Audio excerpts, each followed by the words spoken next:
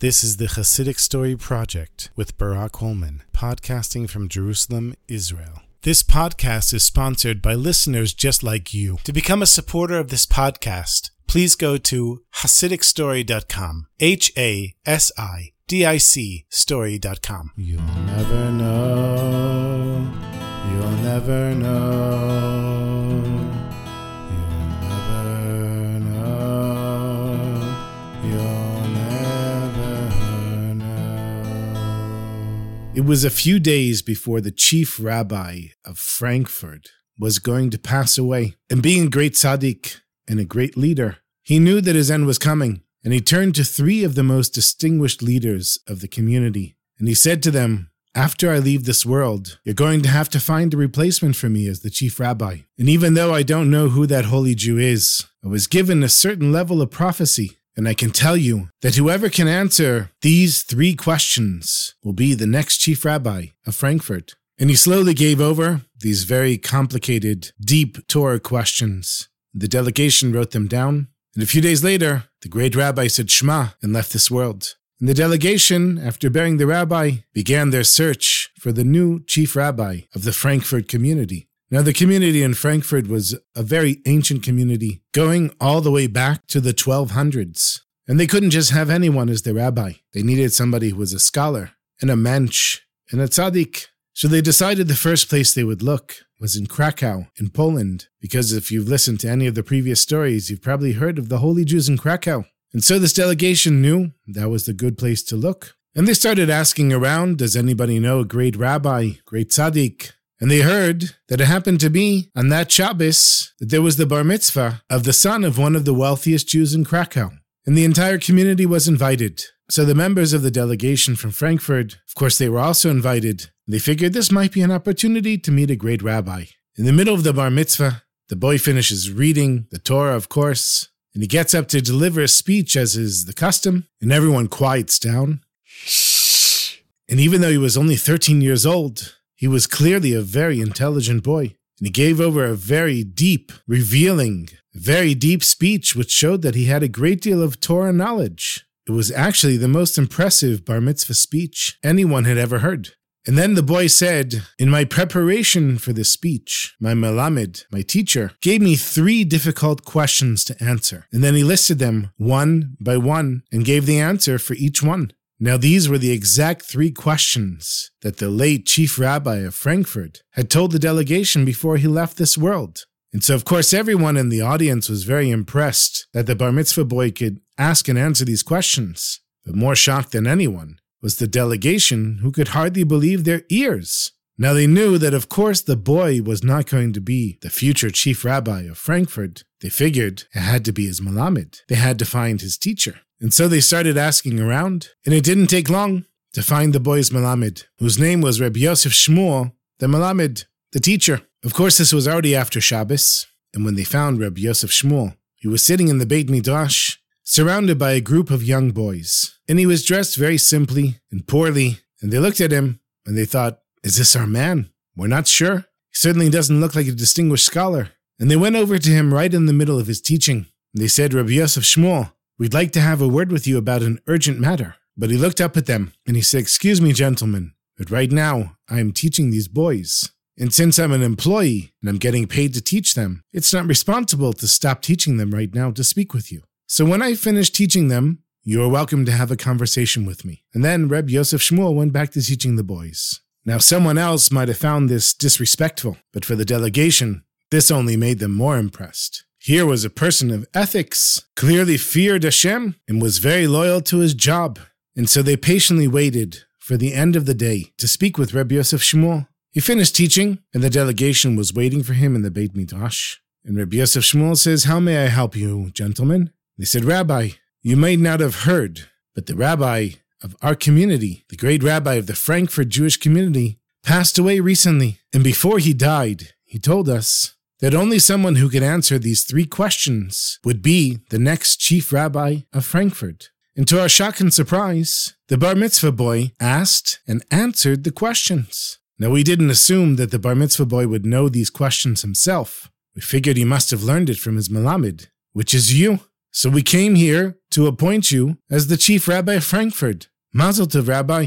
You're going to be a very wealthy man. We're a very wealthy community. We have a beautiful big home for you to live in. You'll be given all the honor and respect that a great rabbi deserves. Everything you need will be provided for you and your family. You won't lack for anything. No more being a melamed for little kids anymore. You're going to be a great rabbi of a great community. And Yosef Shmuel, he listened to these men, and he looked at them, and he said, Gentlemen, thank you very much for coming here. I really appreciate it, and I understand that your rabbi gave you guidance, but I am not your man. You see, I'm not looking to be a great rabbi, and I'm not looking for money, clothes, and a big house. I already have a job. I'm a melamed. I teach these little boys here, and that's what I do. And I'm quite happy with my job, and I'm not looking for another one. So thank you very much for coming, but I'm not interested. The delegation was shocked, and they said, Rabbi, you don't understand. We're from Frankfurt. This is a distinguished Jewish community with a great deal of money and influence. And Yosef Shmuel said, I understand, and I hope you find the right rabbi for your community.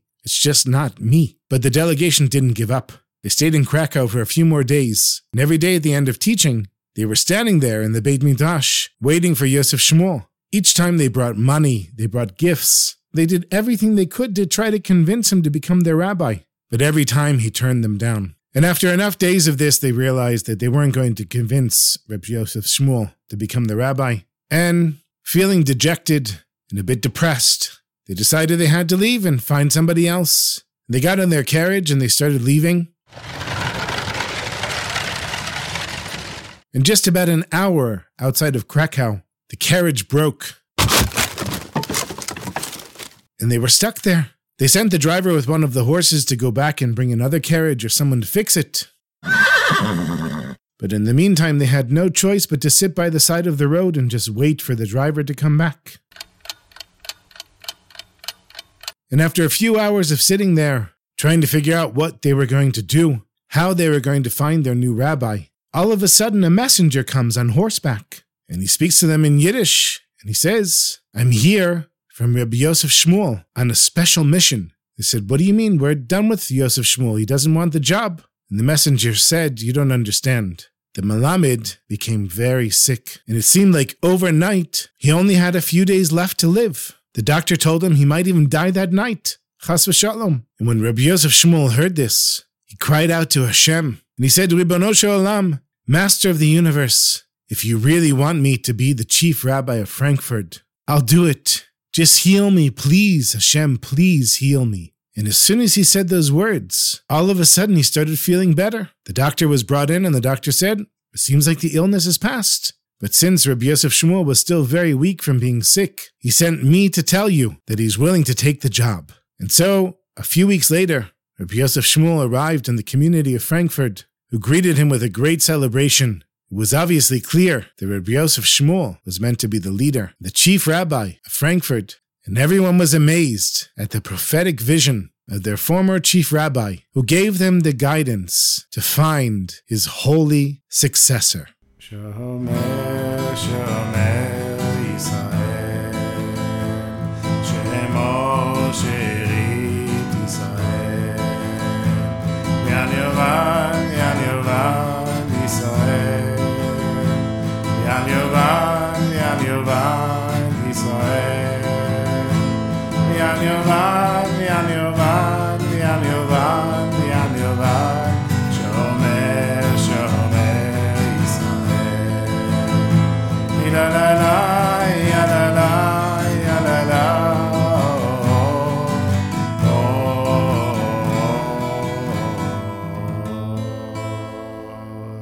One more short story. There once was a woman who was known to be a tzaddiket, a very righteous and pious woman, and her husband was wealthy and learned Torah, and they merited to have both wealth and Torah learning at the same time, which, as we know from Rabbi Nachman, only comes when somebody's at an ultimate level of humility. And it was her minhag, her custom, to get up every Friday morning very early and go with her servant to the marketplace. And this particular Friday, she came across a beautiful, fine fish, and she bought it lekavod Shabbos Kodesh, in honor of the holy Shabbos. And on the way home, she noticed that the fish was still alive, that its head and its tail were still quivering. And she was so overjoyed by her good luck and having such a fresh fish that she said to Hashem, Ribono shel olam, Master of the universe, here you gave me such a beautiful fish for the Holy Shabbos. Now you have to give me a beautiful guest who can share this fish with me and my family. And later that day, a carriage stops in front of her door,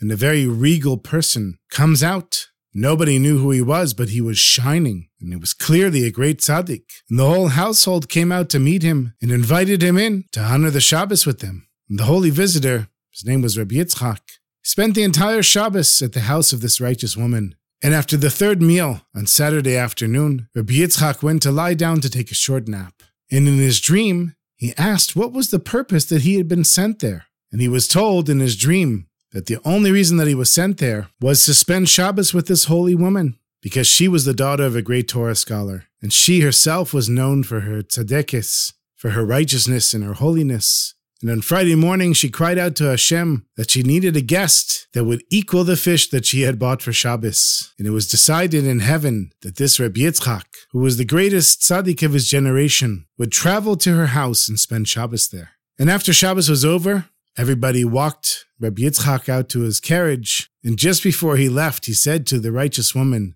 "Please, have compassion on me. The next time you want a special guest, please don't ask Hashem for me. You know, on Friday morning, I was very far from here, and I had no intention of coming here for Shabbos. But when you made your request, my carriage turned in another direction, and no matter how hard I tried to turn the horses to bring me back home, they kept going here. And I only got here a few minutes before Shabbos. So please, next time, ask Hashem for guests. But please don't ask for me to come here again for Shabbos. It was a pleasure to spend Shabbos with you. But next time, ask Hashem to send you the poorest of the poor guests. They're much more righteous than me."